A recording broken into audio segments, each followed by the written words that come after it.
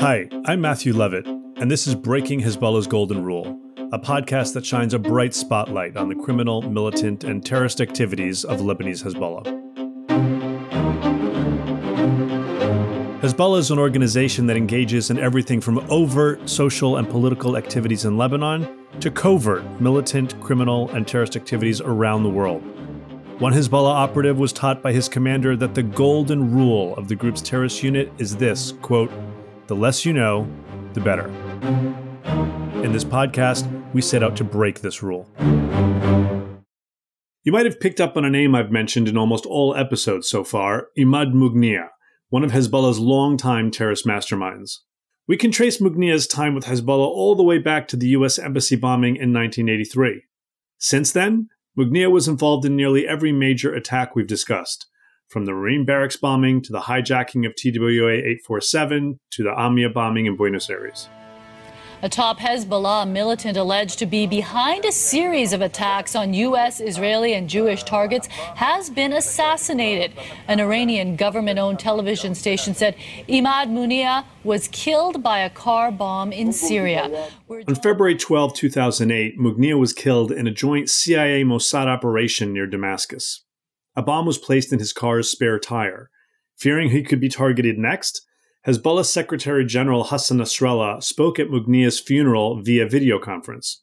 He warned Israel to expect attacks on Israeli interests abroad, saying, "Zionists, if you want this kind of open war, then let the entire world listen.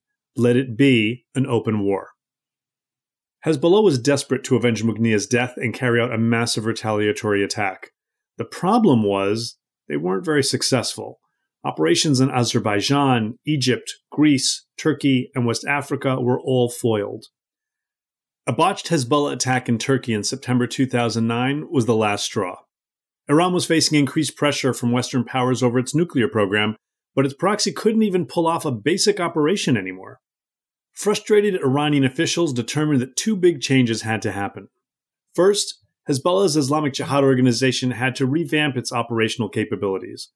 After 9/11, Hezbollah leaders had scaled back the group's international terrorist operations and invested significantly in the group's militia. But now, when Hezbollah wanted to both avenge Mughniyeh's death and play their part in Iran's shadow war with the West, the group lacked the resources and capabilities it needed to execute a successful operation abroad. Second, Iran decided Hezbollah could no longer be trusted with high-level hardened targets like embassies and diplomats. These targets would be passed to a new special external operations unit within the IRGC Quds Force, Unit 400. Meanwhile, Iran tasked Hezbollah with hitting softer targets, Israeli tourists and civilians traveling abroad.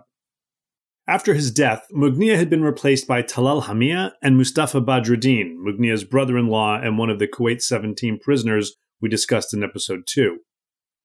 Per Iran's instructions, Hamia and Badruddin took on new recruits and overhauled Hezbollah's terrorist infrastructure. At first, results were shaky. According to a U.S. law enforcement official, in one plot, Hezbollah paid criminal gang members $150,000 each to target a Jewish school in Azerbaijan. That plot also failed. Not long after, U.S. officials discovered a massive Hezbollah ammonium nitrate collection and distribution operation in Bangkok. Thai police arrested Hussein Atras, a Lebanese national who also carried a Swedish passport, at Bangkok's international airport as he attempted to flee the country. Hussein's arrest in January 2012 came soon after Israeli intelligence operatives warned the Thai authorities of a possible terror threat from suspects with Swedish passports. Just weeks later, a botched bombing attempt on Israeli diplomats in Bangkok by a number of Iranians was also foiled. Jerusalem says 6 months later, in July 2012, a Swedish-Lebanese dual citizen named Hossam Yaqub arrived in Cyprus. Hezbollah wasn't taking any chances this time. Yaqub had been meticulously groomed. Hezbollah recruited Yaqub in 2007, and he spent years training in everything from operational security in Turkey to surveillance in Beirut to military and firearms training in Hezbollah camps.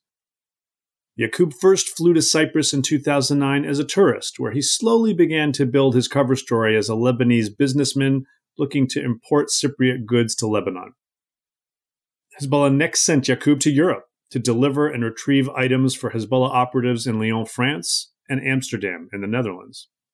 Hezbollah was active right in the heart of the EU, right inside Amsterdam and right inside Lyon, France, according to Yaqub himself.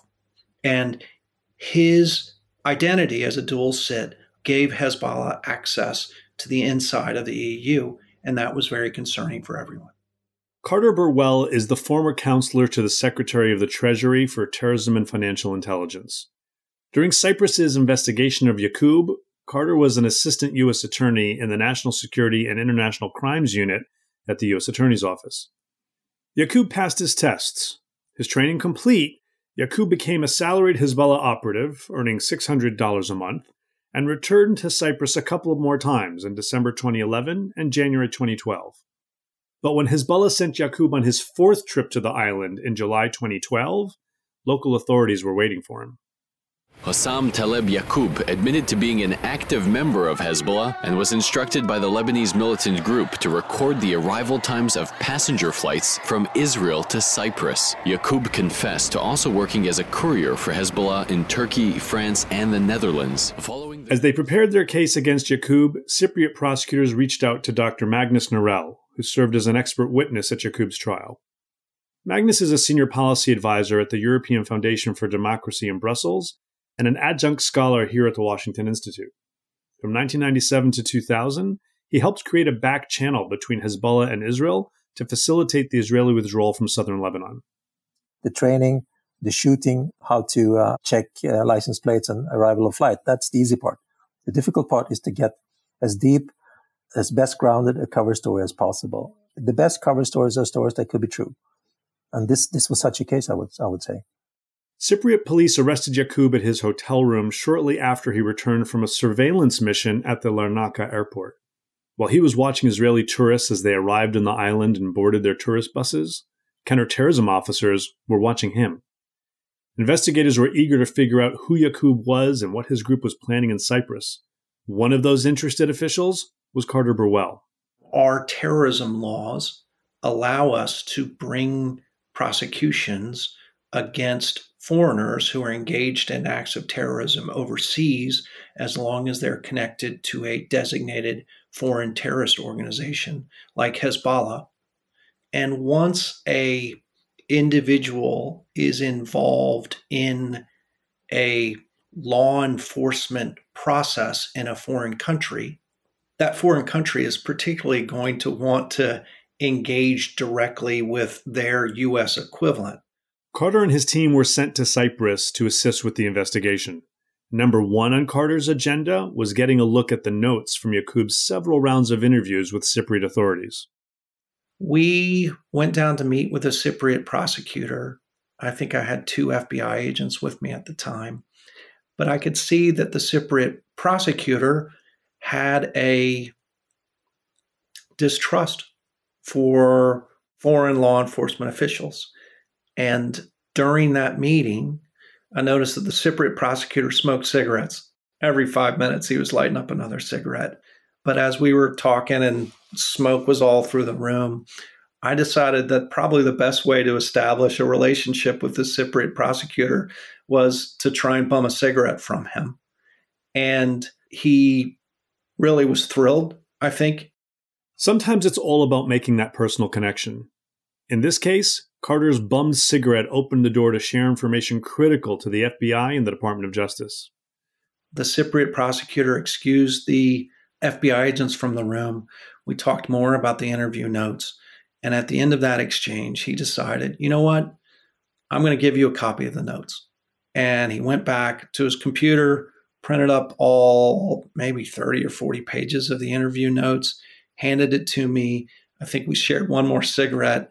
And then he excused me, and we walked back to the embassy. These interview notes proved to be a treasure trove of information. Starting with his arrest, Yaqub kept changing his story. First, he insisted he was just in Cyprus on business. Several hours later, Yaqub admitted to police that he, quote, did not tell the whole truth. He described his handler as an operative named Rami, a 38-year-old Lebanese man, 5'11", muscular, with a fair complexion, green eyes, and blonde hair. Yaqub said that Rami had taught him how to wear a disguise and conduct surveillance, but never explicitly mentioned Hezbollah. The story was compelling, but Rami didn't exist. A few days later, Yaqub again opened the interview with a bombshell, admitting, quote, "I am an active member of the Hezbollah organization for approximately 4 years now. I was recruited by a Lebanese called Reda in 2007. Yaqub's statements varied certainly through the course of his interrogation. And I think there are a couple things that you can take away from his statements. First and foremost, his statements have indications of training. He was intelligent enough to know that if he initially denied any involvement at all, played dumb, played stupid, that bought time for his co-conspirators, that any statements that he made quickly would have been followed up quickly by the Cypriot law enforcement.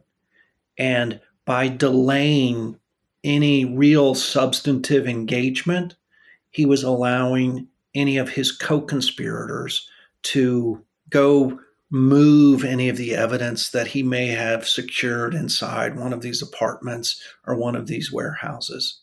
This wasn't the first time a Hezbollah operative employed R2I, or resistance to interrogation techniques. A couple years earlier, in March 2007, coalition forces captured Hezbollah commander Ali Musa Dakduk in Iraq. Dakduk was there to train Iraqi militants alongside the IRGC Quds Force. When Dakduk was captured, he pretended to be deaf and mute for over a month. Like Yaqub, by the time he confessed, he had stalled long enough that his co-conspirators could escape. Despite a standing U.S. extradition request, the Iraqi government later released Dakduk. Today, Dakduk is believed to be heading up a Hezbollah operational network on the Syrian side of the Golan Heights along the Israeli border. When he did talk, Yaqub painted a frightening picture. Following his handler's instructions on his December 2011 trip to Cyprus, Yaqub located internet cafes, purchased several SIM cards, and searched for restaurants serving kosher food, meaning he was hunting for Jews. His handlers also wanted detailed information about the Golden Arches Hotel and other spots in Limassol, which Yaqub provided. During his final trip in July 2012, Yaqub tracked an incoming flight from Israel and used a code to take down the license plate numbers of the corresponding buses. When asked about the purpose of his activities, Yaqub ultimately conceded that he was involved in something fishy, telling police that something weird was going on and speculated that it was, quote, probably to bring down a plane. It wasn't, but he was at least getting closer to the truth. Magnus Norell, the expert witness for the trial, explained why Hezbollah likely chose Cyprus as its target. First of all, it's close. Cyprus is not very far from Lebanon at all. If you look at security overall, airport security, harbor security, it's not that good all the time. So Cyprus especially, I think, was viewed as an easy pick, if you like. It's pretty easy to travel there. It's close. And it is in Europe. So if you do something there, it will have an effect on Europe as a whole. By hitting the periphery of the European Union, you're also going to hit the European Union. And that's, of course, was part of why they do this. They want to have an impact. They want to scare people. They want to show that you go on vacation somewhere to have a good time, to be in the sun, to eat well and all that. And, we might come and blow something up. So that's part of the message why they do it, why they pick countries like that. One of the most concerning details to emerge was Yaqub's surveillance of a specific parking lot behind a hospital and near a Larnaca police station. Hezbollah wanted Yaqub to take pictures and to draw a map of the area during his debriefing back in Lebanon. His handlers instructed Yaqub to pay attention to security cameras, payment requirements, security guards, and whether the exits were manned by attendants or were machine-operated. We know from previous Hezbollah attacks that parking lots and garages often play key roles in Hezbollah attack plots. In Buenos Aires, Hezbollah operatives parked their explosive-filled van in a parking lot a couple of blocks from the AMIA building the night before the bombing. This way, suicide driver Ibrahim Berro had less of a chance of being caught before he reached his target. So Yaqub's surveillance of a parking lot, combined with his tracking of Jewish restaurants, tourist hotels, and Israeli flights and tour buses, suggest that authorities thwarted a potentially devastating attack. Here's Carter Burwell again. One of the best pieces of information from Yaqub's statements was his statement, I think, towards the end of one of his interviews, where he sought to minimize Hezbollah's activities. And ironically, he actually demonstrated what is the most concerning thing about Hezbollah, where he said that he wasn't engaged in any terrorist activities. Instead, he was just collecting information about the Jews. And that's what my organization, that's what Hezbollah does all over the world. And I think that encapsulates what is the most concerning thing about Hezbollah, is that it is active all over the world. That was an exact quote from Yaqub. It was just collecting information about the Jews, and this is what my organization is doing everywhere in the world. It's not like Yaqub was trying to incriminate himself. In his mind, it was all just a big misunderstanding. It wasn't terrorism. They were just targeting Jews. Everywhere. The statement was shocking at face value, but even more so when another Hezbollah cell targeted an Israeli tour bus just 11 days after Yaqub's arrest, this time in the seashore town of Burgas, Bulgaria. The bomb tore apart its victims and ripped the roof from the bus. The Israeli tourists had just arrived at the Bulgarian resort by the Black Sea. No group immediately claimed responsibility for the attack, but Israeli officials were quick to blame Iran. On July 18, 2012, at the height of the summer tourist season, a group of Israelis landed at the Sarajevo airport in Burgas, Bulgaria. They boarded buses for the 30-mile drive south to a Black Sea beachfront resort. None of the travelers paid much attention when a Caucasian man in Bermuda shorts, a t-shirt, and a baseball cap joined the crowd in the terminal and walked with them to the buses. The man approached and placed his backpack bomb in the bus's luggage compartment. I sat 2 benches from the back of the bus. There was a large explosion, very strong. All the windows broke and the glass hit us. My grandchild told me, "Let's jump out of the window." He and my daughter jumped out. As I was about to jump out, I saw smoke starting to fill up the place. It was becoming impossible to get out. I knew if I stayed inside, it would blow up. So I also jumped. The explosion killed 5 Israelis and the Bulgarian bus driver and wounded 32 others. After years of failures, Hezbollah successfully carried out a terrorist attack abroad. And yet, it didn't go quite as planned. Mohammed Hassan al-Husseini, the Hezbollah operative and French-Lebanese dual citizen who died in the attack, was not supposed to be a suicide bomber. At some point right after he placed his backpack bomb in the bus luggage compartment, the operation went sideways. The bomb exploded while Husseini was still standing there, and he died in his own bombing. 237 miles away in the country's capital, Sofia, Nikolai Mladenov was immediately notified. I was Bulgaria's foreign minister at that point, and it happened on the day of Bulgarian diplomacy, so there was a reception in the foreign ministry, and just as I was about to speak, one of my advisors came up to me and said, "Something happened in Burgas. You need to come down to the office immediately." Nikolai Mladenov is the former UN Special Coordinator for the Middle East peace process. In addition to his time as Minister for Foreign Affairs, Nikolai also served as Bulgaria's Minister of Defense. Today he is the Siegel Distinguished Visiting Fellow at the Washington Institute and Director of the Anwar Gargash Diplomatic Academy in Abu Dhabi. Back in Burgas, one thing was clear. The American driver's license first responders found on what was left of Husseini's body was a fake, and not a very good one. The Michigan license listed a Louisiana address, and Husseini's picture shows him wearing a clearly fake wig. Local authorities quickly identified Husseini on the airport security footage, complete with the same horrible wig from his license photo, making him look like a character straight off the set of a goofy Saturday Night Live routine. Hezbollah did not claim responsibility for the bombing, but the evidence was compelling, including DNA, travel documents, and even tracing a printer used to produce some of the documents back to Hezbollah in Lebanon. Nor was this a rogue operation. One official close to the investigation explained, quote, "Nobody pushes the button in Burgas without Nasrallah's approval." That's Hassan Nasrallah, Hezbollah's Secretary General. Nikolai explains the calculus behind Hezbollah's decision to attack in Bulgaria. I think that basically they were looking for targets of opportunity in Cyprus, Greece, and Bulgaria. And obviously there were a lot of Israeli tourists coming into, and still are coming into Bulgaria. They were looking for targets of opportunity. They picked probably a few.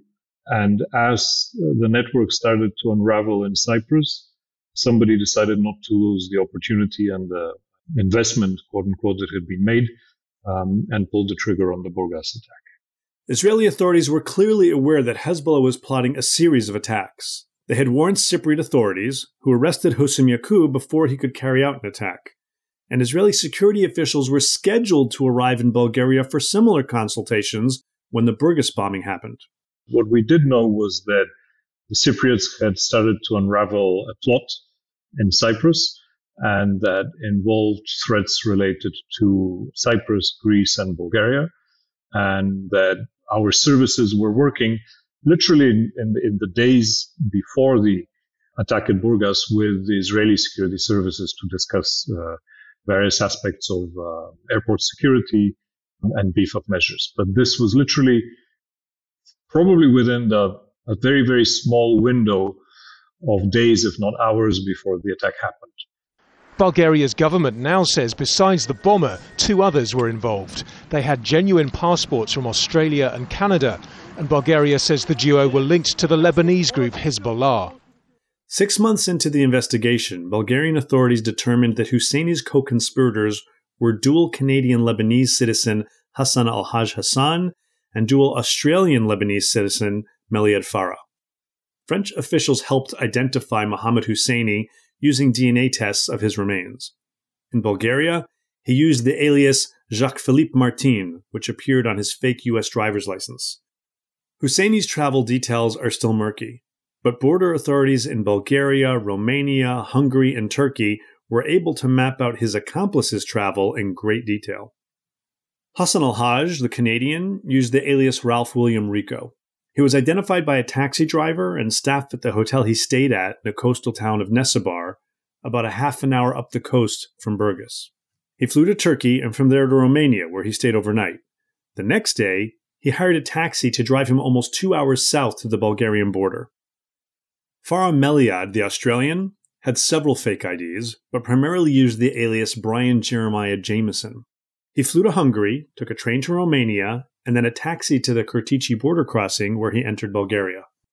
Too many traces had been left, too many crumbs had been left along the road, their boarding passes, their hotel details, all of this was quite quickly uncovered, so they were their movements were quite easy to trace. In my mind, it always showed that this was a bit of a rushed job. And that's why I always thought of it as, something that had been prepared for a long time, but then at the end implemented in a very rushed manner. In fact, the Hezbollah operatives made a series of tactical mistakes that highlight their poor operational security. First, there's the goofy wig and the Louisiana address on Husseini's fake Michigan driver's license. Then, one of the other operatives slipped out of his hotel in Varna, a beach town 2 hours north of Burgas, without paying his bill.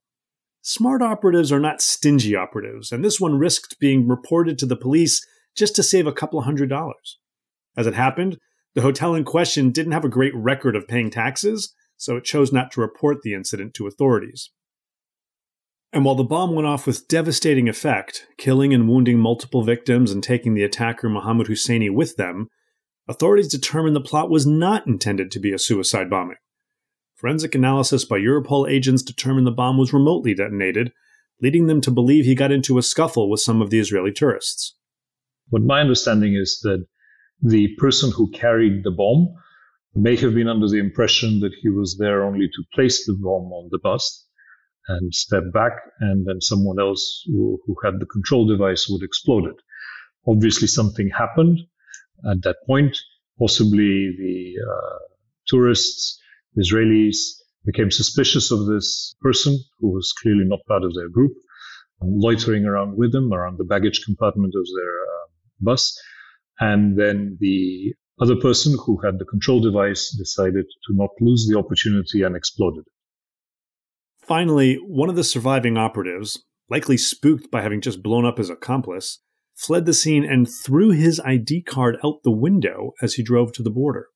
Authorities found the ID, which helped them quickly zero in on Hezbollah as the organization behind the attack.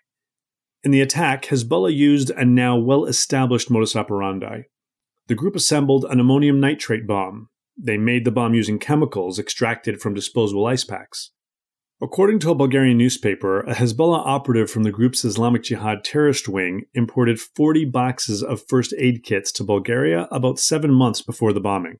Each kit contained about 160 grams of ammonium nitrate in its ice packs. When combined, that was enough ammonium nitrate to blow up a bus. Here's Magnus Norell again, the expert witness in Yaqub's trial. I think it's important that one should bear in mind here that we're not dealing with any organization here. We're dealing with a very, solidly based terrorist organization that know how to do this. They know every step in the way to build a structure that can hold, that can sustain, that is strong enough to bear setbacks. Right after the Burgas bombing, Hezbollah operatives back in Lebanon briefly kidnapped a Bulgarian citizen in an effort to pressure the Bulgarian government not to publicly blame Hezbollah for the attack. That gambit failed, and the hostage was quietly released, but not without some tense moments for Bulgarian officials. A more significant setback Hezbollah encountered was that the Burgas and Cyprus cases finally pushed the European Union to seriously discuss banning Hezbollah. Ultimately, in July 2013, the EU banned just the group's terrorist wing. Now, with a bus full of civilians killed and injured in a European member state using the same modus operandi as the case in Cyprus, investigators and prosecutors back in Cyprus, including U.S. Prosecutor Carter Burwell, were under increased pressure to bring Yaqub to justice. After the Burgas bombing, where Bulgaria, you had an attack in Europe by Hezbollah, that made sense for the United States government to support the prosecution of Yaqub in Cyprus, and as a way to demonstrate to Europe and the EU that Hezbollah was actively planning and engaged in terrorist activity inside the EU in another European country like Cyprus. Hassam Taleb Yaqub, the man arrested in Cyprus last summer on charges of conspiring to kill Israelis, has admitted in court that he is a member of Hezbollah.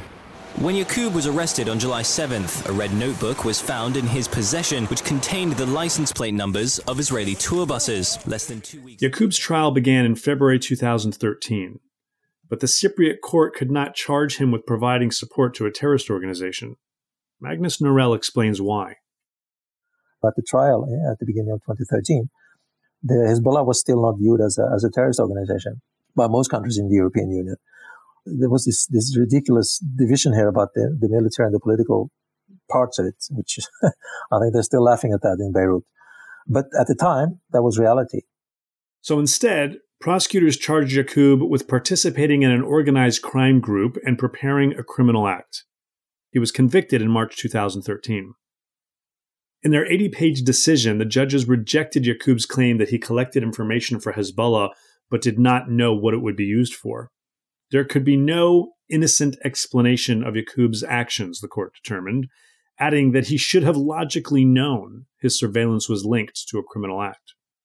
The three-judge panel declared, quote, "It has been proven that Hezbollah is an organization that operates under complete secrecy.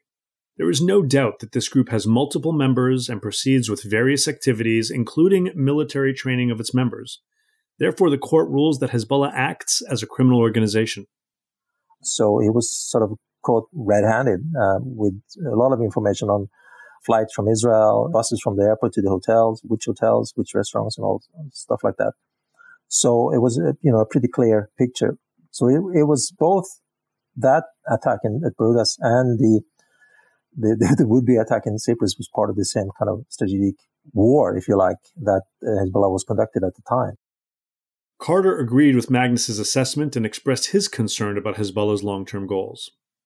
I think on its face, the Yaqub case was very modest.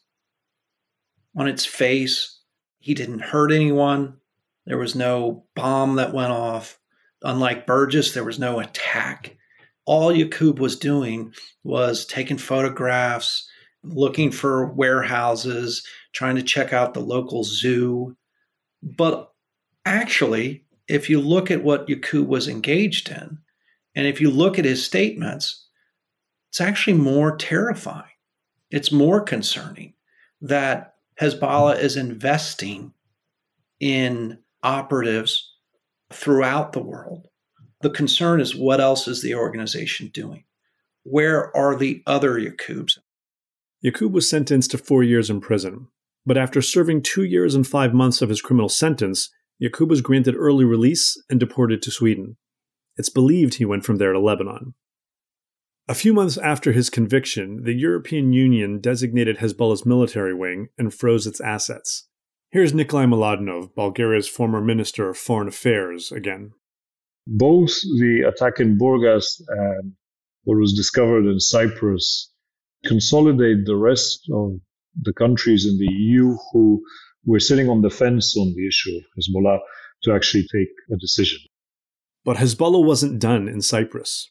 In fact, around the same time Yaqub was making his periodic trips, another Hezbollah operative named Talal Khalil rented a storage space in southern Cyprus. He used the unit to store ammonium nitrate ice packs from 2010 to 2012. When Yaqub was arrested in July, Hezbollah decided to change locations and selected a single-family home in southern Cyprus as their safe house. Back in 2010, Hezbollah had used a French-Lebanese professor who taught in Lyon, France, to purchase the house for €350,000, well above asking price. After Yaqub's arrest, Hezbollah transferred the ice packs to the basement of their new safe house and replaced Khalil with a new operative, a Lebanese-Canadian dual national named Hussein Bassem Abdullah. Even though Yaqub's trial was front-page news, Abdullah traveled to Cyprus about 10 times between 2012 and 2015 to check on the explosive material. Then in May 2015, Cypriot police received a tip that led them to Abdullah. Once they began surveillance, authorities discovered that Abdullah was trying to rent a large van and a private storage facility. He made several strange requests, such as insisting the unit be sufficiently isolated. When police executed a search warrant at the Hezbollah safe house, they found 447 large cardboard boxes containing over 65,000 ice packs. That comes to a total of 8.2 tons of ammonium nitrate, enough for several attacks. Like Yaqub, Abdullah confidently told police a well-rehearsed cover story at first, but eventually, he admitted to being a member of Hezbollah's terrorist wing. He said Hezbollah hired him to, quote, safeguard the group's ammonium nitrate in Cyprus. Abdullah also admitted that Hezbollah was planning to launch several attacks targeting Jews and Israelis in Cyprus, but he denied knowing any details. Israeli officials believe Hezbollah was planning to export the ammonium nitrate elsewhere in Europe for future attacks. Abdullah pled guilty and was sentenced to 6 years in prison. Meanwhile, a 2019 trial in the U.S. later revealed that Yaqub's handler was a Hezbollah operative who went by the name Fadi Kassab. He traveled to Cyprus under the name Alexander Bougie, but Yaqub knew him by a third name, Sami Hilo. Aside from his roles in the Yaqub and U.S. cases, Cypriot authorities reported that Fadi Kassab was also involved in a 2012 Hezbollah case in Thailand. It is interesting in the sense that if you're someone who are good enough to handle several people as being their handler, you really are very important. You're a key person in the Islamic Jihad organization. Otherwise, you would never, ever reach that kind of level. We'll discuss Hezbollah operative Fadi Kassab and his role in the U.S. cases in more detail in another episode.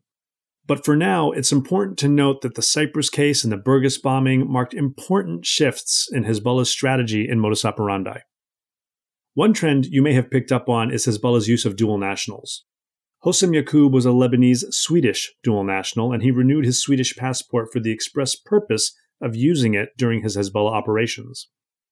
Later in Cyprus, Lebanese-Canadian dual national Hussein Bassem Abdullah traveled on his Canadian passport and employed the help of a Lebanese-French professor to purchase a safe house. Meanwhile, in Bulgaria, Hezbollah operatives with Australian, Canadian, and French citizenship blew up a bus of tourists. It's not just easier to travel on Western passports, It also provides an element of cover for operational activities. That also explains why operatives typically take roundabout routes to get to their intended destinations, as they did in the Burgas case. And it explains why Hezbollah was looking to recruit operatives with legitimate foreign passports, foreign language skills, and experience traveling. Here's Nikolai again. At a certain level, I don't think it was surprising because, for these people to move, they need to have the passports to be able to do it and to do it in a way that they would go unnoticed. So certainly, there'd be less suspicion if they travel on an Australian or a Canadian or a French passport. Meanwhile, the Burgas bombing saw the realization of Iran's new strategy employed in its shadow war with the West. The IRGC Quds Force and Unit 400 would target diplomats, embassies, and foreign companies, and its Hezbollah proxy would target Israeli civilians. As we conclude Episode 5, it's striking to look back and take stock of how much Hezbollah's targets have changed since Episode 1. At first, Hezbollah targeted Western interests in Lebanon against the backdrop of Lebanon's destabilizing civil war and Iran's desire to export its revolution. But soon, Hezbollah took this fight abroad, carrying out operations that had nothing to do with Lebanon. Some sought to punish Western countries for supporting Iraq during the Iran-Iraq War, others targeted Israeli interests, and then others still sought to pressure governments to release arrested operatives. But when Hezbollah targets a tour bus full of families with children on vacation a continent away, there's nothing military or strategic about it. It's just terrorism. Magnus Norell expressed his concern too. I remember when I was in Lebanon on many occasions, and I did meet, Hezbollah people in Beirut and other places. When they talked about Israel as an enemy, they very often used Jews interconnectedly with Israel. For them, it was not really different. It was the same kind of, that's the enemy. It doesn't matter if there were Jews living in Israel or anywhere else. They're all enemies. The bus bombing in Burgas, Bulgaria seemed to be the push the EU needed to designate Hezbollah, even if it only designated the group's military wing. But this wasn't the end of Hezbollah in Europe. In fact, authorities would soon uncover a massive Hezbollah drug trafficking and money laundering enterprise that stretched across 7 countries. In our next episode, we'll follow the money and speak with some of the individuals who exposed this network. Thanks for listening to Breaking Hezbollah's Golden Rule, brought to you by the Washington Institute for Near East Policy and hosted by me, Matthew Levitt. This podcast is produced by Anouk Millet from Earshot Strategies and written by myself and Lauren Fredericks, a research assistant at the Washington Institute. Dubbing for this episode provided by Washington Institute research intern Lauren von Thaden. To learn more about Hezbollah's criminal, militant, and terrorist activities, check out my book, The Global Footprint of Lebanon's Party of God. You can also visit the Washington Institute's website at washingtoninstitute.org, where you can explore our map and timeline of Hezbollah worldwide activities and access the extended show notes with all the sources for our episodes. If you liked what you've heard, leave us a review wherever you get your podcasts and subscribe so you don't miss any future episodes.